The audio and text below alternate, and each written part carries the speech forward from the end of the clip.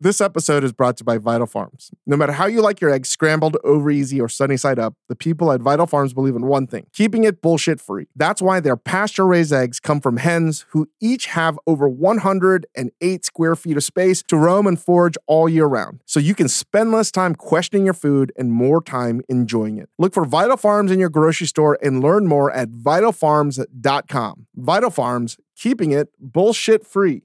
Apple Card is the perfect cashback rewards credit card. You earn up to 3% daily cash on every purchase every day. That's 3% on your favorite products at Apple, 2% on all other Apple Card with Apple Pay purchases, and 1% on anything you buy with your titanium Apple Card or virtual card number. Visit apple.co/card calculator to see how much you can earn. Apple Card issued by Goldman Sachs Bank USA, Salt Lake City branch, subject to credit approval. Terms apply.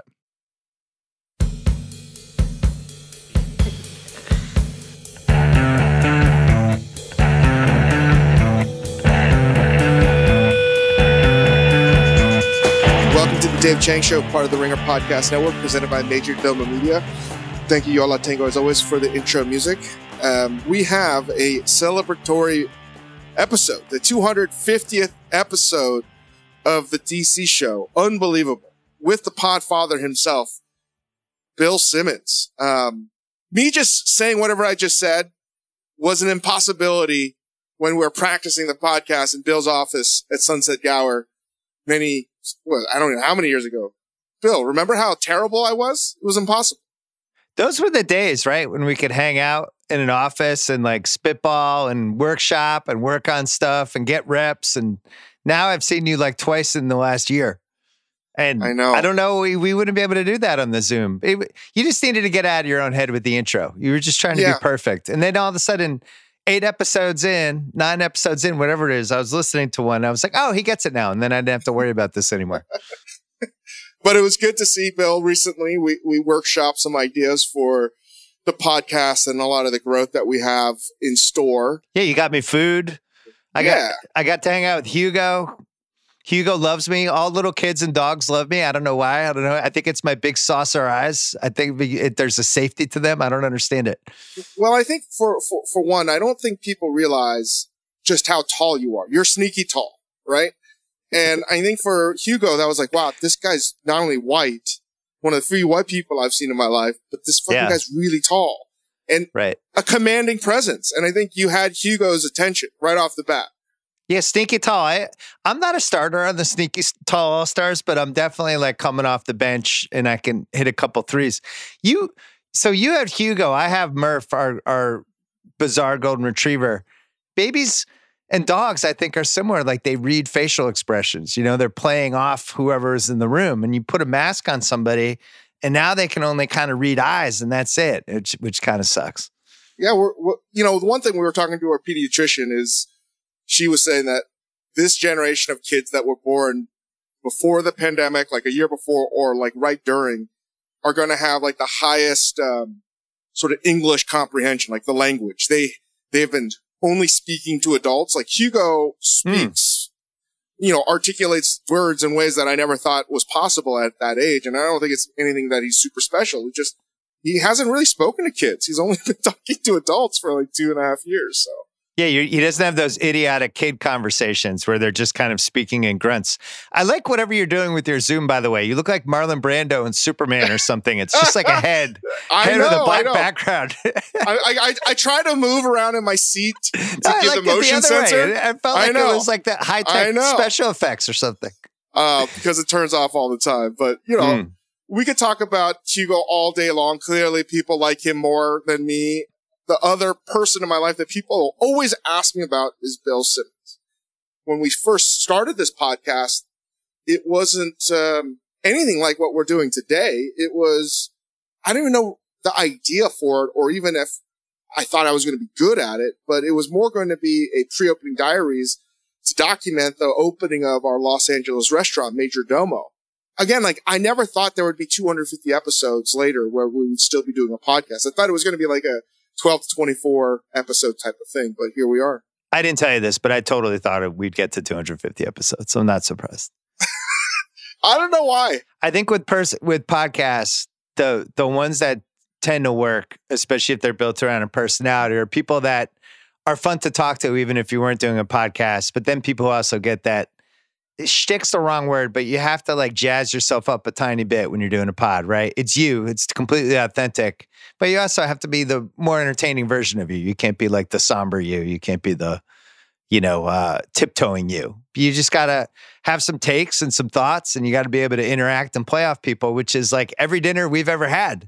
We've had dinners that were 4-hour dinners. We've had dinners where we've had literally hour-long arguments about entertainer who I won't name, where it was like it would have been the greatest episode of a Netflix show ever. Like really, like people getting really upset about the dumbest topics. But that's what makes for a good podcast.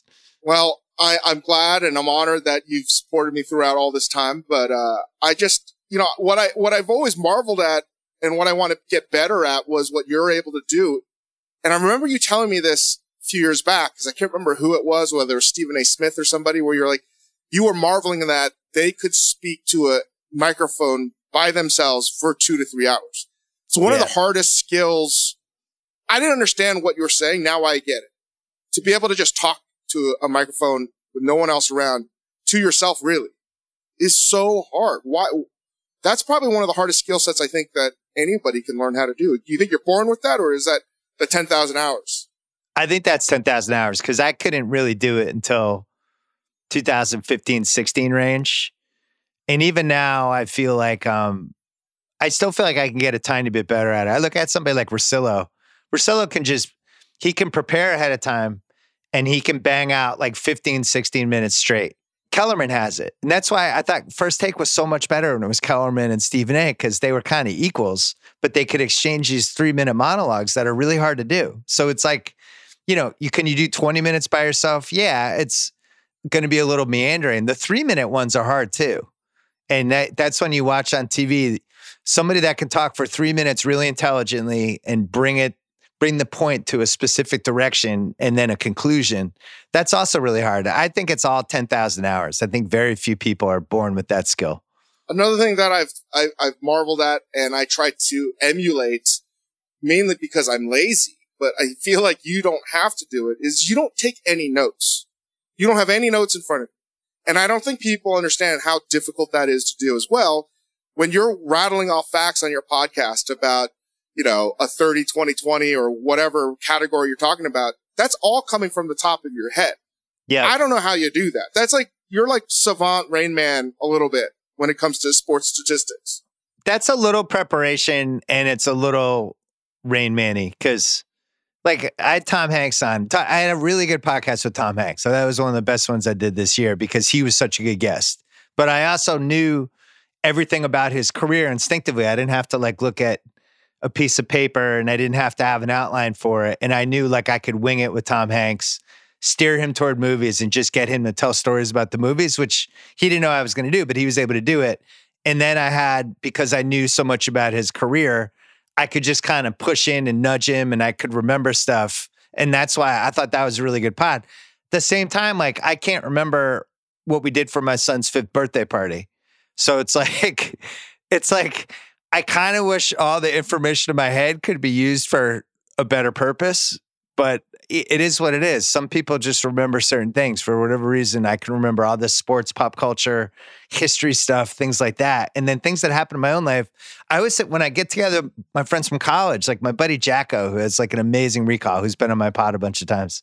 He'll always remember this. I'll be like, remember junior year, we went to that party and that guy threw up on my shoe. And I'll be like, no, I don't remember. I wish I had that memory. So I almost feel like your brain's a nightclub and it remembers what it wants to remember. And for some reason, mine gravitates toward dumb shit. I mean, but it's amazing how you recall that, because I've done other podcasts and I see other people on The Ringer and they have tons of notes and they're able to integrate it in a seamless way. But again, I've never podcasted before. I never saw anyone podcast. I was never even on a podcast before, But you've had hundreds and hundreds of dinners with people, and you know how to play off somebody, and that's what a podcast is. And that's why it took me probably 2 years to get, I think, like reasonably good at my podcast. By 2009, I felt like, all right, I might be good at this. But the biggest thing was not to have the notes. And when I did the interviews with the guests, to really not feel like they felt like I was looking at a notepad or following an outline. Because that's what I always get annoyed by some interviewers out there, where I feel like they have the guest on and then they're just trying to structure the guest into the podcast or the interview they've already done in their head. Howard Stern does this. So I think has had some good interviews, but it's also an outline that he's following and he's trying to shove people into the outline. I'm much more, I try to do not too much research because I try to discover stuff as I'm doing it, so it's more of a conversation. Like if you and I went to dinner with some celebrity we've never met and we were eating, we would just start asking them questions, right? And sometimes we wouldn't know the answers, but that would be one of the fun things about the dinner. So that's my style for it. Other people have different styles, and I don't think there's a right answer for it. But you're probably more closer to my style of like kind of just trusting that you can play off the person. And that's what I've always wanted to have on this podcast. And we've had that with, whether it's Chris or now Noel, just talking. I need to talk to somebody, and it's a little bit easier to talk to people that I know to have a conversation. I haven't reached a level where I can just talk by myself. But you brought up a point of just having a dinner conversation. And that's what I've always sort of wanted to have, where you're like shooting the shit, trying to make fun of somebody. And that's what a lot of our dinners are about. And I saw this recent Curb Your Enthusiasm episode where Larry's at dinner at Jeff's house. The middle, right? I was watching that and I was like, this is something that Bill and I would talk about. In fact, when we had dinner at Parks Barbecue, it was like one of the first dinners that anyone had when LA opened up again. You were like, you can only have, this is too many people. We had 8 people, right? 8's too many. Like, it's two separate conversations. That's what I was like. It's got to be 6 max. 6, you can bring everyone in. Major Domo has the best table for this. It's got this round table that's not too kind of wide. It's in the back where everybody's around and you still feel like the person who's the furthest away from you isn't far away. So it's one conversation, everybody's going. It doesn't break off. And I always feel like I always said this about studio shows. Studio shows, the best ones are usually 3 people. And the best dinners are usually 3 people or 4 if you have the right 4 people. Sometimes if it's 4 and somebody can knock it sideways, which is exactly the same with studio shows. But if you have a 5-person dinner or a 5-person studio show, it can go sideways really quick. Somebody can have too high of a usage rate. 2 people can break off into their own conversation. The table's always weird. It's like 2 and 2, and then there's that one guy at the head, and the geometry just doesn't work. But that Major Domo 6-person table, that you should name that table. That should be like the conversation table. It should be like conversation nirvana, or so. Should have a little plaque on it. So do you have some rules for dining? Like, I feel like no more than 6. Do you have to know? You sort of need to know who's going to be the point guard in the conversation, right? To facilitate.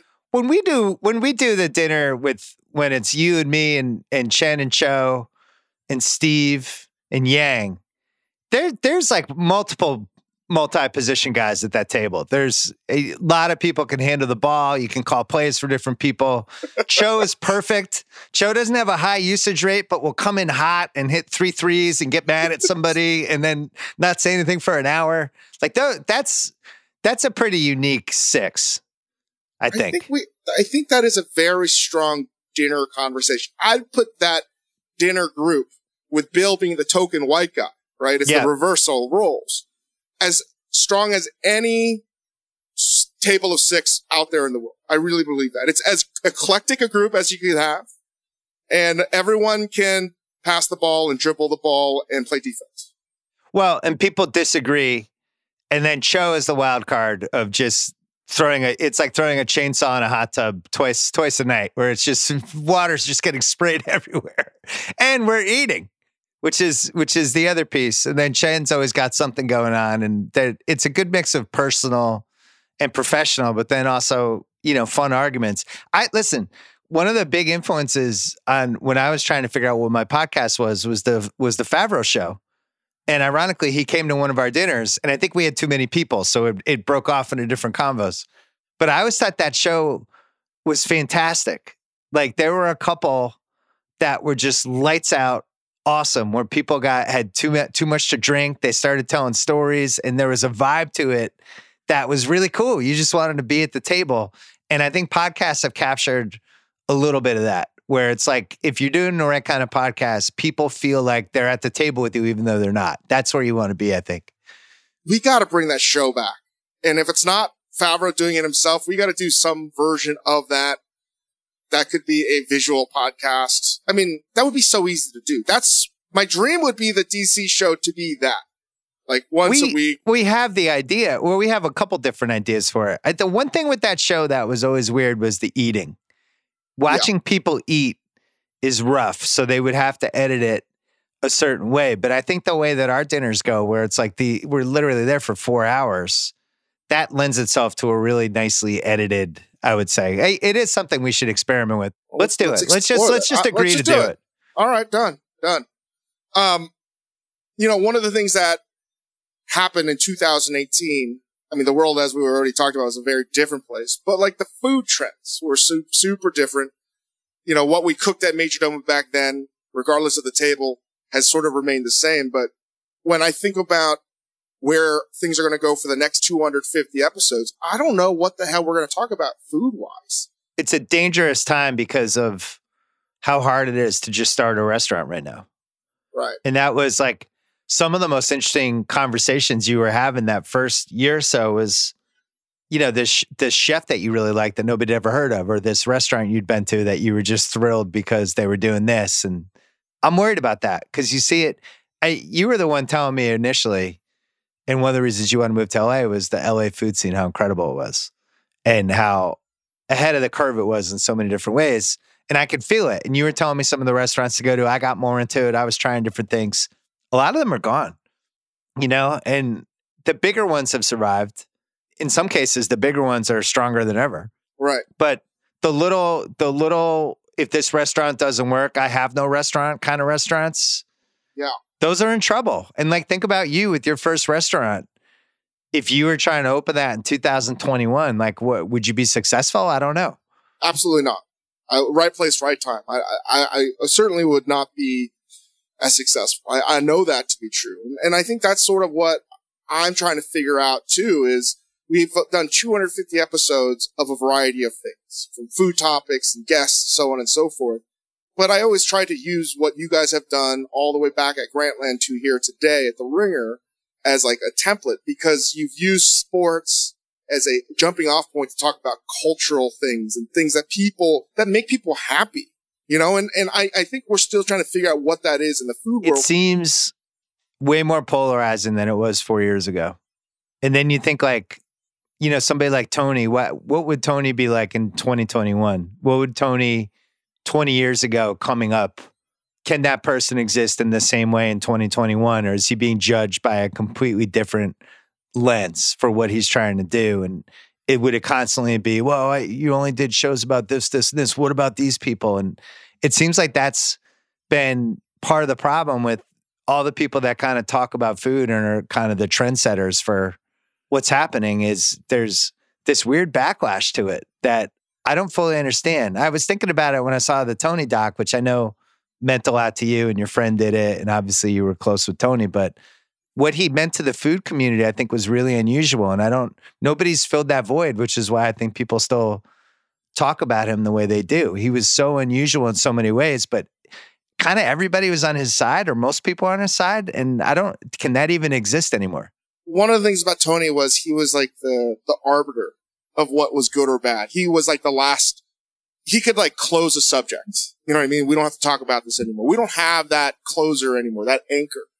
So no, it's not necessarily free for all, but my gut is telling me that you're going to have somebody like Tony broken up into like 15. It's almost like Moneyball. You're going to have 3 players to create Jason Giambi. And I think that's what the future is for food, or at least talking about food, especially on a podcast. So I don't know. You're right. Things are more polarizing than ever before. And I think in some way for us on this show, it's to do it where food is like practical and things that you're going to use and things that you didn't know. No, but you're good on the trend stuff too. And I think don't sell yourself short on that. Like where things are going, something interesting, some twist on something that we were already doing. Like I'll give you an example.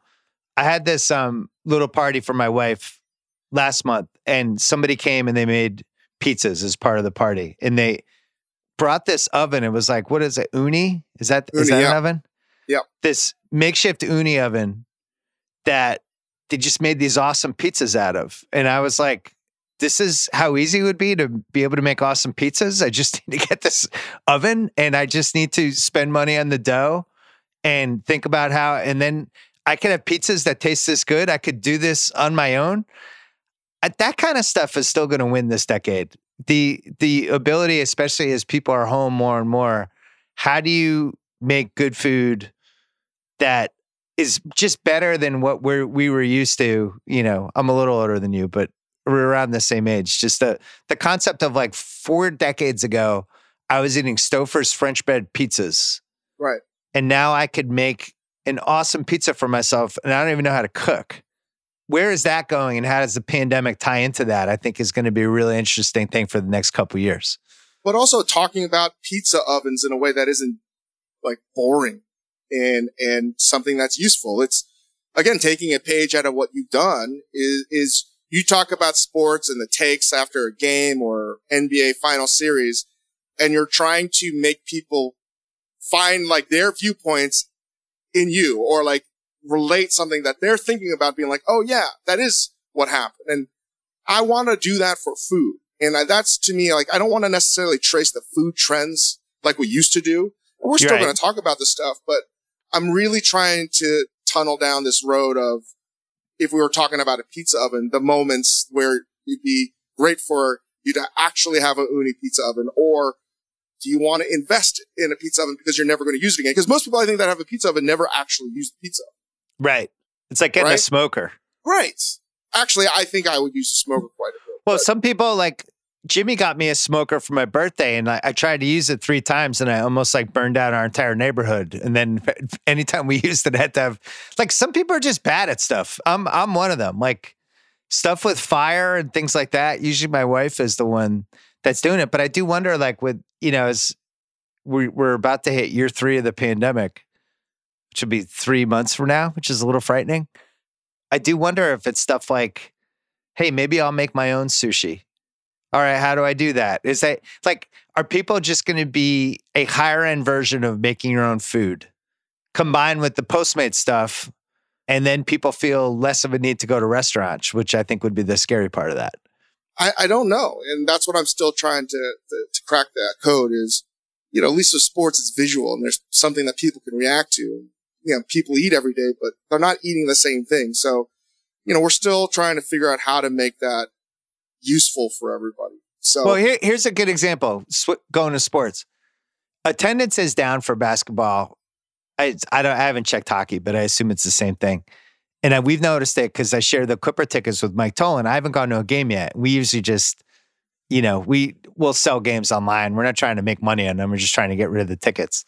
And it's so hard to get rid of tickets this year. And we were talking about it 2 days ago because really the only games you can even get over face value for are the Golden State and the Lakers.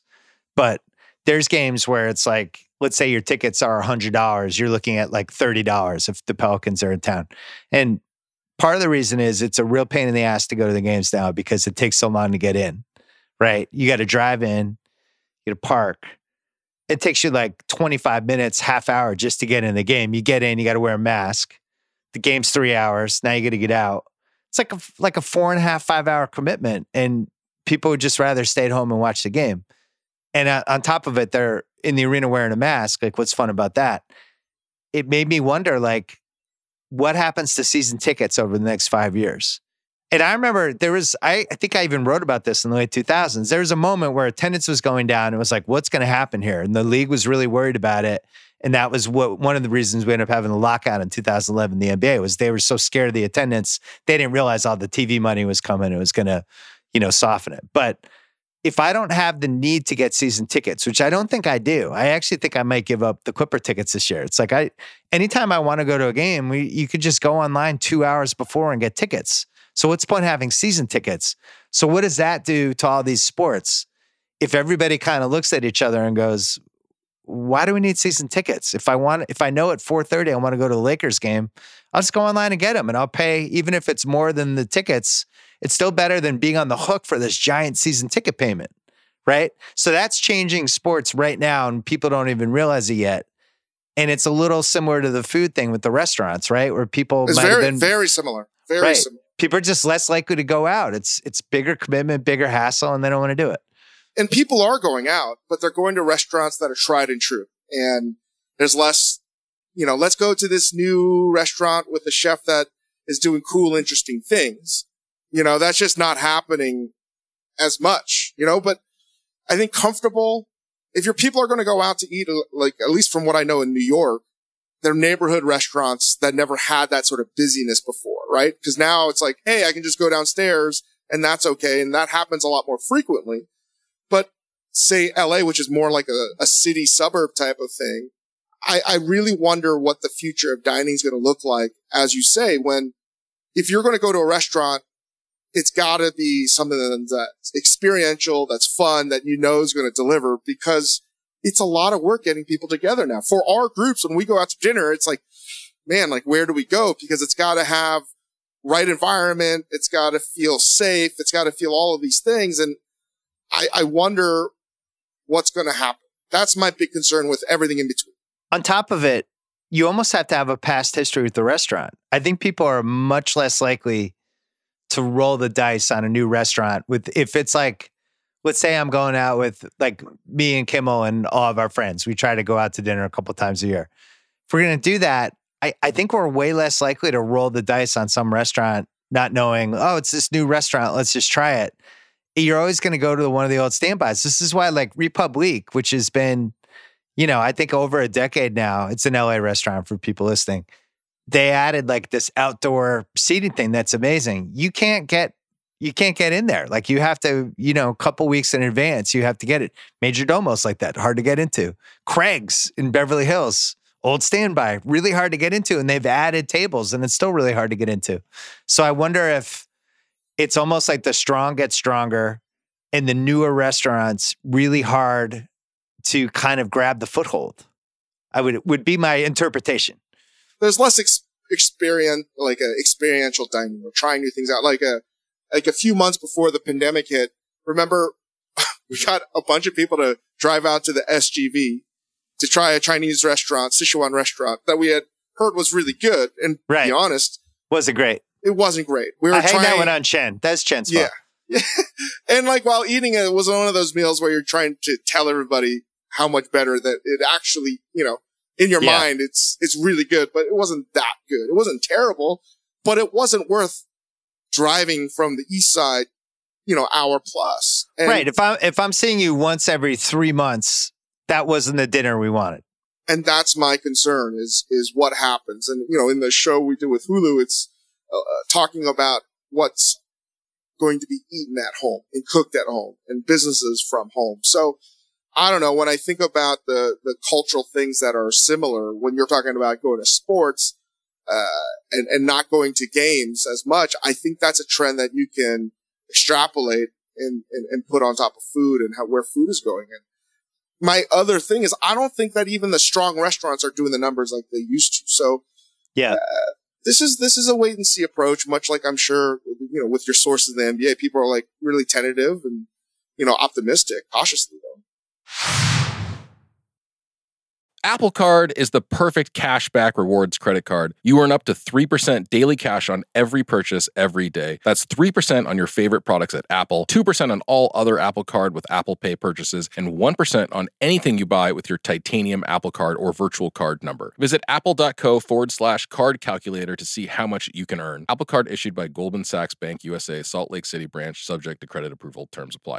This episode is brought to you by Vital Farms. No matter how you like your eggs, scrambled, over easy, or sunny side up, the people at Vital Farms believe in one thing: keeping it bullshit free. That's why their pasture-raised eggs come from hens who each have over 108 square feet of space to roam and forage all year round. So you can spend less time questioning your food and more time enjoying it. Look for Vital Farms in your grocery store and learn more at vitalfarms.com. Vital Farms, keeping it bullshit free. This episode is brought to you by Cars.com. When you add your car to your garage on Cars.com, you'll unlock access to real-time insights into how much your car is worth. Plus, view its historical and projected value to decide when to sell. So when the time is right, you can secure an instant offer from a local dealership or sell it yourself on Cars.com. Start tracking your car's value with your garage on Cars.com. So Derek Thompson just started this new podcast for us, and it's excellent. It's along the same lines of what we were just talking about, like really smart conversations. It's called Plain English. And he did this buy-sell gimmick last week with somebody from the Atlantic. And one of the things was athleisure, which I guess is a phrase we're now using. I was the last person to get the memo. But it was like, is this, the sales have skyrocketed. Are you buying or selling this trend? And both of them were buying it. Even if the pandemic ends, well, why would this be a trend? Well, because people have been wearing more comfortable clothes the last 21 months, and they just kind of like it. You get used to it. It's like, you know what? It wasn't fun? Like wearing jeans every day and wearing like nice pants. You know what's better? Wearing jogging pants.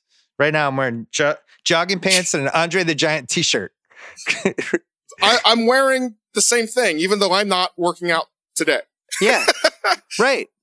So the pandemic ends. Am I going to be like, oh, cool, I get to wear belts again? Like, no, it's so much more comfortable wearing. So I feel like this is going to change how I dress regardless of how it ends. I'm going to look like a bum most of the time, unless I'm going out somewhere. And I wonder, like with restaurants, now that the Postmates and DoorDash and Caviar, name all the food delivery, now that those are all better, Uber Eats, and all the good restaurants now have some form of delivery, is that going to be people's new way to, like, if they're splurging on a dinner, they're just like, fuck it, let's get Major Domo on, whatever food delivery service over just going there because it's easier. Yeah, it is. And that's what I'm trying to figure out again in my head, like doing my poor economist Dave hat, is trying to figure out what that means when people go out to eat. It's businesses will still happen with delivery and so on and so forth. But I mean, I guess what I'm trying to figure out are what are the moments where people will go out to dinner. We were talking about this quite a bit on this podcast before the pandemic, right? Experiential dining. And that's where I will quadruple down on terms of the trends of where restaurants are going to go and be super busy. You're going to see the super, super busy restaurants and places that do like seafood boils, like boiling crab. Those places are jamming because you can't cook that shit at home. Barbecue spots are going to be more busy than ever before, right? Because that's food that's you understand, that's comfort food done at extraordinary high level. And you just said it, you're not going to start a smoker yourself. You feel like you're going to burn down the entire neighborhood. Certain steakhouses, like you can't recreate that steakhouse experience. You're not going to do that at home. Sushi is the one thing that is just crushing both as delivery and on the super high end where it's 5 to 6 seats and it's like $500 to $1,000 a person, per person. Like those are doing extremely well. So you're sort of seeing the food world shake out, at least with the restaurants, in ways that are extremely similar, but very different than it was before. And I'm finding difficulty finding comps, right? Like, well, movie theaters a comp? Because Derek talked about that too in the pod, and some other people have written that about what happens to movie theaters. Do the smaller ones go away?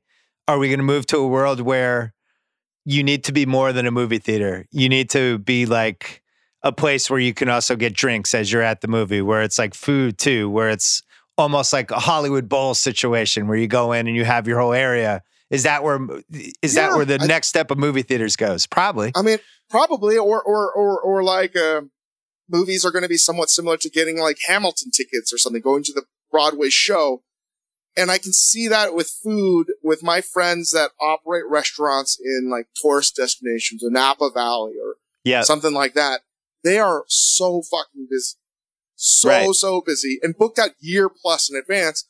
A lot of it are corporate dollars. And that's the one thing that I feel like people are not putting into consideration. A lot of restaurants are busy again. Doesn't mean they're busy like they were before because they may be doing one whole turn less, a whole turn being the amount of people that you can move in a dining room. So it's an 80-seat restaurant. You're going to do 3 turns at dinner. They may be doing 2.5. That delta is a lot, right? So even if a restaurant looks busy, they may be making less money because things are more expensive than inflation. Anyway, I don't want to talk too much about that.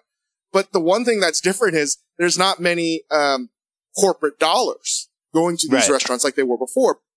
but the corporate dollars are going for sure to these destination restaurants, right?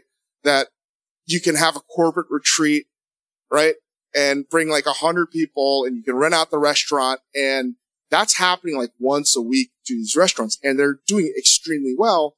So like, so you want like a hotel, away. So you went like Vegas, a hotel in Dana Point, Napa Something Valley, like San Ynez, those type of places. So, all right, 22-year-old Dave Chang shows up. What do you do? I don't know. I think about this. Yeah, but you have this cool idea for buns. I wouldn't be in the culinary industry today. No, but that can't be the answer. I'm saying that can't be the answer. You don't know that yet. You know you love food. You want to make food. You have an exciting idea for whatever. What do you do? I'd probably try. There's two things. One is I'm always bullish on New York City. I try to find a pretty good deal in Manhattan somewhere, potentially. Or if that's not possible and I know things are not cheap there, they're getting crazy expensive, I would go to the middle of nowhere, some tertiary town or city, and that's where I would set up shop. Because I believe you can have a successful business and create your name anywhere, you know. So you're you're 10 minutes outside of Milwaukee. Yeah. Or just choose Milwaukee itself, right? Everything's on the table now. You don't have to be in a major city. That's for sure. And what about work for a famous chef, work at a famous New York restaurant, and then quit and do like a 13-post Twitter thread about it, and then see what happens? That wouldn't be a strategy. I probably might do that too if I was 22 years old, right? So I don't know. I don't know, man. Things are going to unfold whether I like it or not. But I do think that going out to dinner is going to be a super special event. And I don't know. Well, can I tell you what 22-year-old Dave Chang would have done? What's that?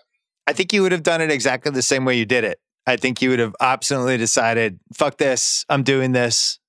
And it would have been the exact same arc. I don't know if it would have worked as well, but I think you would have done it. You would have been like, this is going to work. I'm doing this.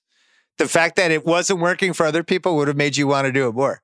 It's possible, but I will say, having spent time in LA, if 22-year-old Dave Chang was born and raised in Los Angeles instead of Northern Virginia, I would have nothing to say. Because it's so easy being Asian here. There's no resistance. I can get anything I want food-wise. Everyone is sort of Asian proficient in terms of food knowledge. Like, I wouldn't have anything to say. And it's so funny. Both you and I, one of our big regrets is not just moving out here when we were like 24. We'd be, I think, a lot happier. It definitely would have been more interesting. I don't know if it would have worked out as well for me. Maybe it would have, but I just wish I had done it. I had some friends. I had one friend that had a friend that did it. I had another friend that just said, fuck it, and went to San Francisco. And another friend who said, fuck it, and went to Portland. And I was jealous of them the whole time, but I was too scared to go anywhere. I mean, things have worked out pretty good for you, though, Bill. No, I know, but I'm just saying, I wish I hadn't been such a coward.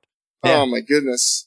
It was I moved out. It's funny. It was 19 years ago, like last week. I moved out, and like a week later was Thanksgiving because I moved out to write for a Kimmel show. And so I spent Thanksgiving here. I didn't want to fly all the way back because I just got here. So I had a couple friends. The Patriots were playing, I think, the Lions at 9:30 in the morning. And it was like 81 degrees. And we went and got bagels at like 8:30. And it was like already hot out. And the Patriots are about to come on. And I was like, what the fuck is going on here? I was like, how did I not live here sooner than this? This is amazing. And that was it. I was never leaving after that. There's no way you're moving back to New England. No. One day? No chance. No, there's 10% of me that just wants to go back when I'm like 60 and try to see if I could win the local Boston sports radio and have the highest show. I have thought about that. Like as like a last act, just come in out of nowhere and just try to have like the #1 drive time show. Because I feel like I could do that even maybe when I'm 70. But that's the only thing. That's the only thing I've thought of. But then I feel like I could do that. Maybe I don't have to live in Boston to do that. It is inspirational to see how you started. I mean, that's another thing is when people see what you've done and what you've created, it often seems like, oh, that just happened. And it was handed to Bill. Like he did it with like no help, quite frankly. Well, they say that about everybody though, right? Anytime somebody does some stuff, they're always like, oh, well, there's always like, I mean, there was good timing. You were entering like the golden age era for New England sports. I mean, who would have known? I feel that like I had terrible timing. I feel like I wish I'd been like 3 years younger as it was happening. Because I was like Kurt Warner. I was like 29-year-old getting his first start. No, but the internet, because I had like, a couple years there in the mid 90s where it was just like, there was no hope. You just think like, I want to write a sports column. I have no path to get there. What am I going to do? And I think I probably wasn't the only one who thought about quitting. I'm sure there are people who quit that were really good. That was how many years you've been doing podcasts now? You were one of the very first. Yeah, that was 2007. So this 2022 will be my 15th year. That's insane. How did you even upload your podcast? And how did you do any of that stuff back then? It was probably just you, right? I saw it on our website.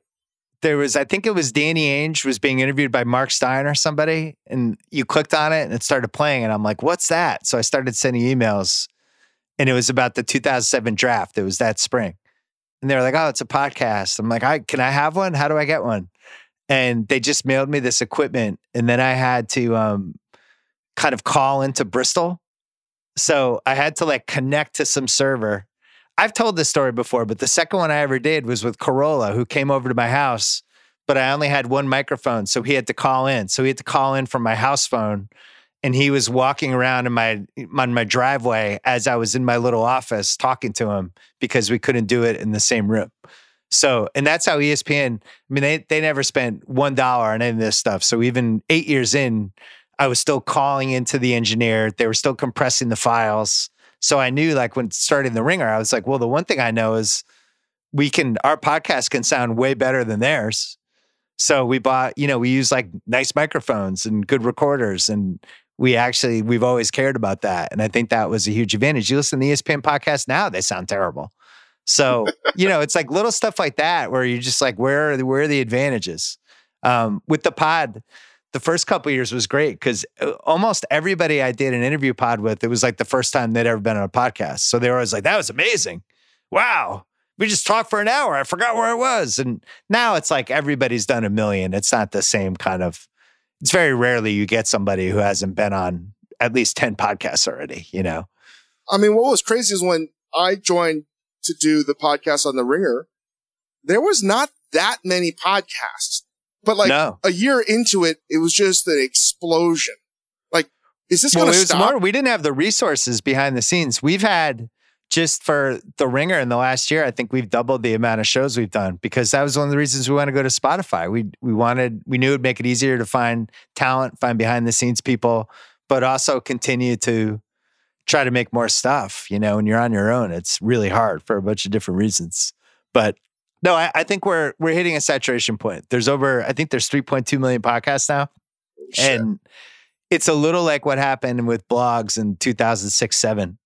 When all of a sudden everybody had a blog and there was just a million things on the internet. And it was like, how do you stand out? And then people would figure out how to stand out. It's kind of what's happening now with pods, I think. And the difference is there's only so much time in the day to listen to a podcast, which is why as we keep innovating with this stuff, I think like, doing 2-hour pods and stuff like that makes a lot less sense to me than it did a couple of years ago.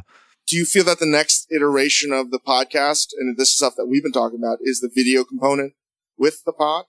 Yeah, I think that's a huge advantage for us because Spotify has this video player that they've been working on for a year and a half. And I think that's one of the ways The Ringer can stand out. You're just looking for competitive advantages now. We have this video player that really potentially could be awesome and a huge advantage for us. And the ability for somebody to listen to a pod, and if they want to see the people, they just have to look at their phone and it's there. It's pretty good. Nobody else has that. So I think for this stuff, especially the stuff you're thinking about, you've had so much success with the Instagram videos, and you can just start a video of like, hey, I made Hugo mac and cheese, and all these people will watch it. So it's like, all right, what does that look like as a video pod? And that's some of the stuff that we've been trying to figure out, which I think, we're kind of uniquely positioned to figure out. Yeah. And without talking too much about it, I think that would be the focus of the next 250 episodes for us, is besides talking about practical, pragmatic things that make food fun and relatable, is figuring out how we're going to deliver that content. And I think, when I sat down with Bill, there's a lot of great ideas that we're going to bring to you very soon, but one of which is integrating the visual component, because food is not something that is easy to just talk about. I feel like it's something you also need to see if you can't eat it. And I'm excited to see what's possible. Yeah, I'm sure it'll get to a point where you could do a podcast and at like the 37-minute mark, when you're talking about some dish, for 2 minutes, that video could come on the video pod and then disappear. And then it's just back to the audio and stuff like that, where it's kind of more immersive. That's what the one thing I've learned over the last 25 years is like shit always changes. You have to be ready for it. Like we did Grantland. It was designed for desktop computers. And within a year there was iPads. And within 4 years there were iPhones. And then everybody was reading on a device and not a computer. It's like, all right, you got an Audible. Nobody wants a 10,000 word essays anymore. It gets a little harder when they're reading on their phone. So you got to move, you got to shift. And I think with pods, it'll be the same thing.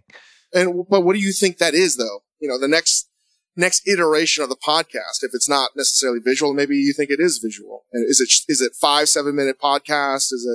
What's going to happen? That I don't know. Cause like think about TikTok 3 years ago.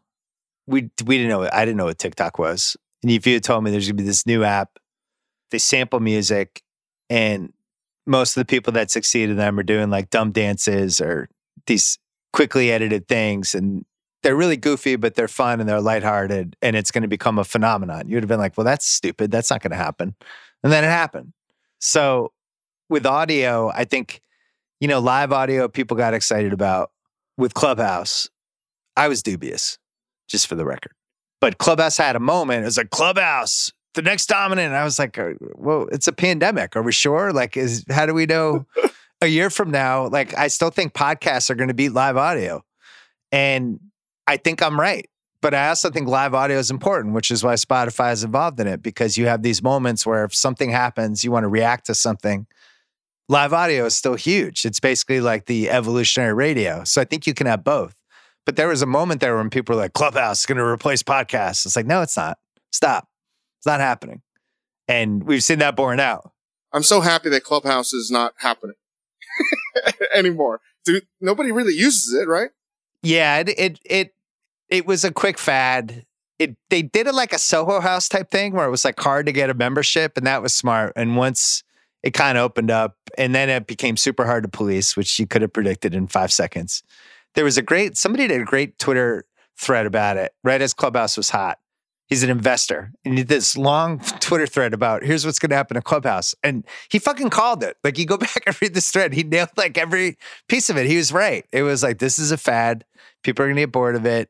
This is not the future of anything. And he just was right. But I still think live audio has its place. I think as it gets better and better, it's cool. Like, you could start a live audio right now, and you could go on Green Room and be like, all right, I'm talking spare ribs with whoever, and all these people would have this chance to interact with you. That's a cool thing. Like, podcast can't offer that. I just don't know how that replaces podcasts. It's still the chance to have an edited, really smart conversation or really funny or whatever is still going to win over like somebody shooting the shit on a live audio thing. Well, another reason why I wanted to have you is to talk about what, the Ringer or Major Dome Media is going to be able to offer everybody. And I think, we've talked a little bit about what we have in store for podcasts, not just the DC show, but a few other ideas. And we just sort of like talk about ideas like having some version of Favreau's Dinner for Five. That would be awesome if we could figure out how to do that. That would be a podcast video type of thing. I don't know, but I'm excited to explore all those things and really pick Bill's brain a lot more than we have in the past. Well, is Favreau available? Because Favreau and Cho should definitely have like some sort of buddy cop cooking show. I don't know if we can get him. Favreau can't just be the only white dude with a Korean dude in every show. I'm not even talking about that. I'm talking, they have this weird dynamic where it's like, you guys are really close friends. How did this happen? I don't understand it.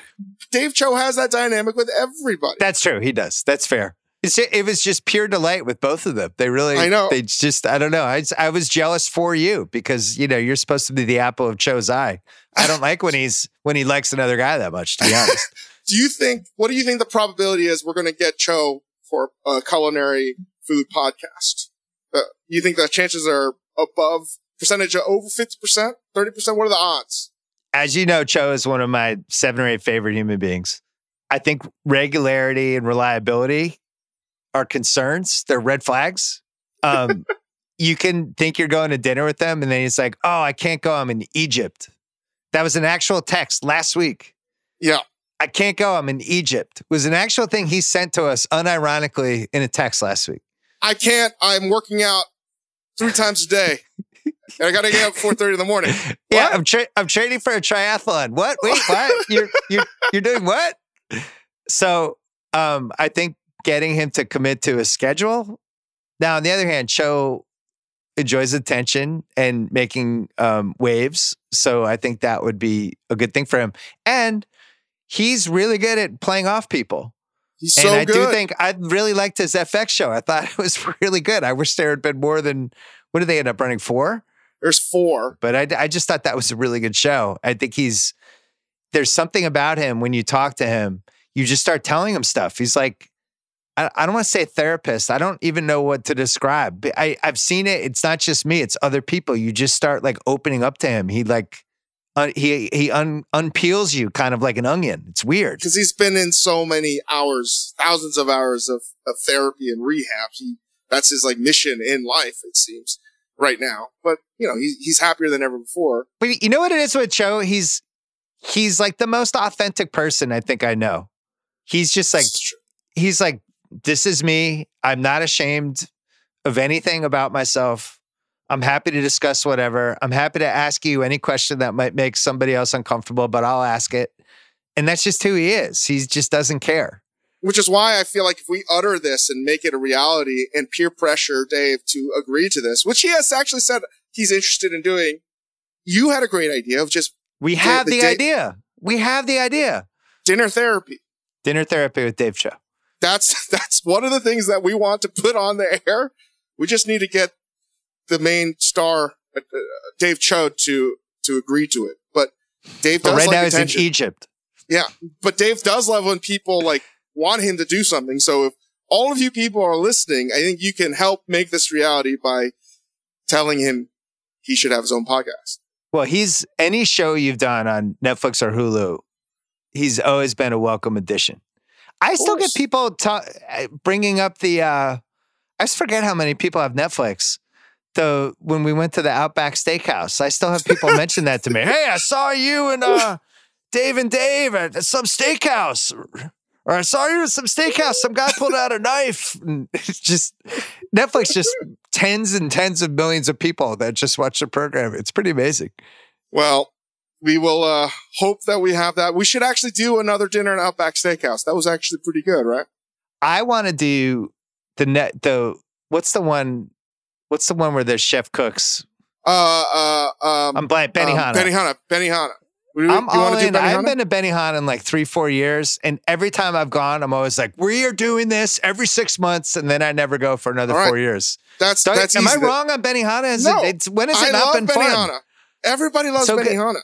I don't know why I haven't started my own Benihana knockoff chain. Maybe that's coming next. But that's going to be the next dinner. Listen, you did the ramen, or your version of the ramen, which changed my son's life. And he eats it all the time. And he always thanks you. Ben's really eating the Momofuku noodles. I mean, he's a growing man. The Momofuku noodles are fucking lights out. Those are really good. Like, honestly, I say this not as a plug. Those are really good. You took something that everybody had a low kind of expectation for. It's just like, ramen. It's fine. You just like ramen. It's good. You don't really think about it. And you actually made it like taste delicious. Appreciate it, Bill. Listen, thank you. We'll have you on again soon. I'll come on for 500 if I'm still alive. I'm here. 500 days. Thanks, Bill. All right. Good to see you.